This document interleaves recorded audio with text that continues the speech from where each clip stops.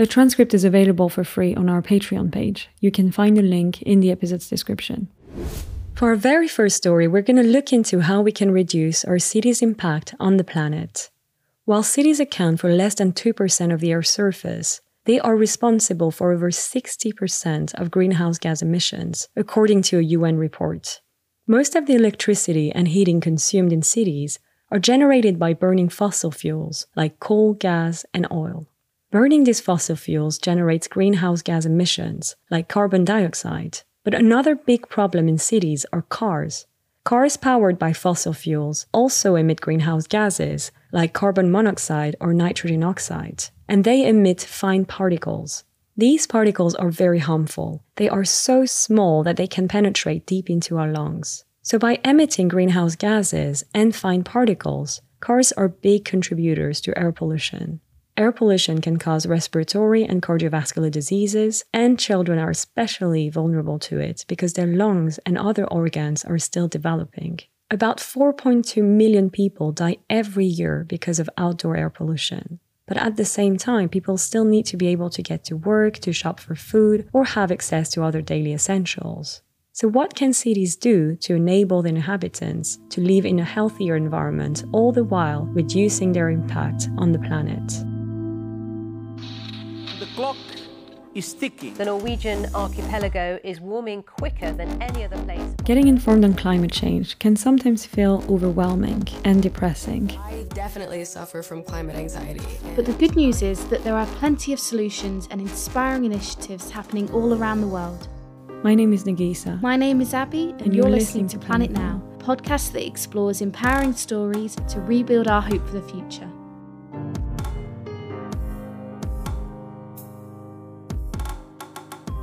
Part of the solution to cut greenhouse gas emissions in cities is to reduce energy consumption, transition towards renewable energies, and change building and transport infrastructures.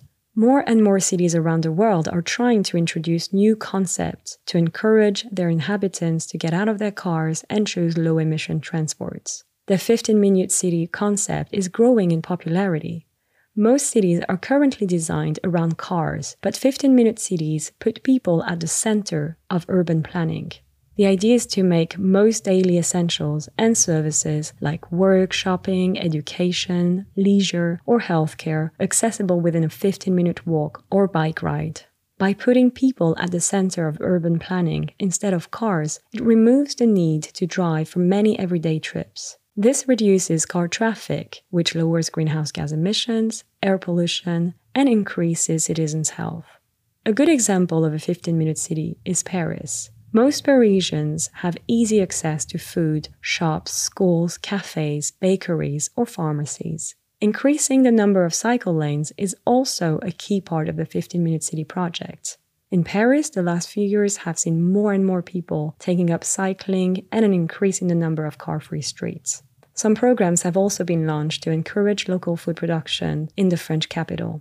Urban farms have been popping up on rooftops, disused train stations, or underground parkings. On the other hand, the French capital lacks green spaces or healthcare facilities, and many citizens need more than 15 minutes to commute to their job. But the city aims to reduce its emissions by 100% by 2050, and thus reach the goal of zero emissions in Paris. There are many other examples of cities trialing their own versions, like Barcelona, where car-free areas are being created, and Buenos Aires, which is working to bring green spaces, fresh markets, and recycling points to every neighborhood. For our next story, we're moving to the US East Coast. You may have seen some shocking pictures of dead whales lying on the beach with New York skyscrapers in the background. Every year, dead whales are found washed up on the US East Coast, and these tragic deaths are the result of ship strikes. A ship strike is when a boat collides with marine animals, things like whales, dolphins, sharks, sea turtles, or other sea animals. The ships are so large that it can take them miles to change direction, meaning that they can't avoid the whales, and that's if they're able to see them at all.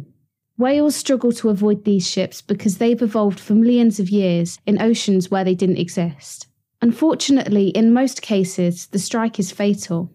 And many more whales are being hit than we notice because whales usually sink to the ocean floor when they die.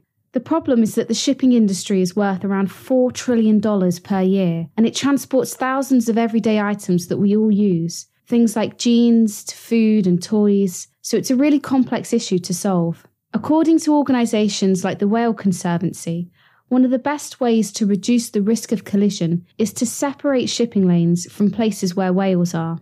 Many shipping routes pass directly through the breeding or feeding grounds of endangered whales, so organisations are working on convincing shipping companies to change their shipping routes. There are also some other strategies that can help too. These include making journeys in winter when the whales are less active, and also limiting the speed of ships. Reducing the speed of ships has been shown to reduce the risk of collisions with marine animals, and it also reduces CO2 emissions and other air pollutants. So it's a good solution for both animals and the climate. Let's travel all the way to Indonesia for this next story. More precisely to the island of Pari. The island of Pari lies in a precarious position. Situated at an average of 1.5 meters above sea level, it is on the front lines of the climate crisis. Extreme flooding is threatening to submerge the island and make life for the people there almost impossible. For this reason, 4 Indonesians are taking the world's largest manufacturer of building materials, Holcim, to court over their lead role in the climate crisis. They are demanding that the Swiss cement giant cut its carbon emissions 43% by 2030, as well as paying a loss and damage fund to Pari. Since 1950, the company has emitted more than 7 billion tons of carbon dioxide. This lawsuit is one of the first of its kind, and it is part of a growing movement of countries in the global south demanding climate reparations from countries in the global north. The finance would help historically low-emission places, like the island of Pari, to adapt to the consequences of climate change. Have you ever heard of forever chemicals? For our next story, we're going to talk about these chemicals. You might never have heard of them, but you've probably been exposed to them. Forever chemicals, also known as PFASs, are chemicals put in hundreds of products like food packaging, clothing, pesticides, cosmetics, personal care products, non-stick pans, firefighting foam, microwave popcorn bags, carpets, paints, and many others. These chemicals then end up in our food, in the environment, in drinking water, and they can linger in the human body when consumed. It's been proved that they are linked to certain cancers, liver damage, and pregnancy complications. And studies in the US have shown that most people in the country have PFAS in their blood.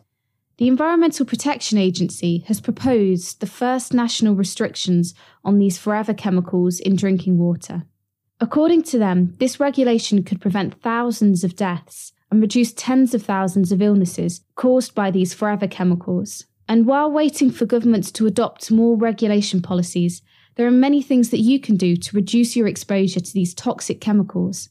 Things like avoiding packaged food, especially fast food, replacing non-stick cookware with stainless steel, cast iron or ceramic cookware, avoiding clothing, luggage, sport equipment, furniture, rugs, bedding or other items labelled as stain-resistant or waterproof. Instead, you can choose products with eco-labels or PFAS-free labels. Cosmetics and personal care products also frequently contain PFAS. You can avoid waterproof products and check labels for ingredients that include the words fluoro or perfluoro. Activated carbon filters or other water filters have also shown to be effective at decreasing the amount of chemicals in your water. We're moving to Haiti in the Caribbean Sea. For years now, Haiti has been going through economic and political crises marked by protests and violence. The country has a difficult past with French colonialism and plantation slavery, which exploited its people and the natural environment. At the end of the 18th century, after a successful slave rebellion, Haiti gained independence from France. But in return, France made generations of Haitians pay for their freedom. For centuries onwards, the country struggled with crippling debts, corruption, and hunger. According to the FAO, the Food and Agriculture Organization, last year, 37% of Haiti's population were in need of immediate food assistance. This represents 4.3 million people. And the current political situation is still turbulent. But a recent investigation has revealed that there is hope in a solution that could revitalize the economies of rural areas and empower smallholder farms. This solution is called agroecology. Agroecology, unlike conventional agriculture, is a farming practice that reduces environmental impacts. Specifically, it means understanding the different elements of an ecosystem instead of always relying on chemicals, promoting crop rotations and crop diversity instead of monocultures, leaving crop residue to increase soil fertility instead of burning it, etc. In total, agroecology reduces the emissions due to farming, it recycles resources, and it also prioritizes local supply chains. In Haiti, about 9,900 farmers have been adopting agroecological practices in the last few years. They replace chemical fertilizers, pesticides, or herbicides with natural farming solutions. The results of this transition show that agroecological practices led to an impressive increase in food productivity, and farmers who adopted agroecological practices had on average a doubling in profits per hectare compared to conventional farmers. There were also environmental benefits, like less soil erosion and more carbon stored in the soil. Extending this practice to the rest of smallholder farmers in Haiti, which represents about 1 million people, could have very beneficial effects on the country's economic growth, its natural resources, and the local communities. Agroecology could be one key element in fighting against food insecurity and poverty in the country. Every week, we'll finish with a pretty amazing fact about our planet, a planet wonder. Did you know that humpback whales are a species of whale that only eat for 6 months of the year? To pack on the pounds during that time, one of their techniques for feeding is a special way of catching lots of fish at once. It's called bubble net feeding.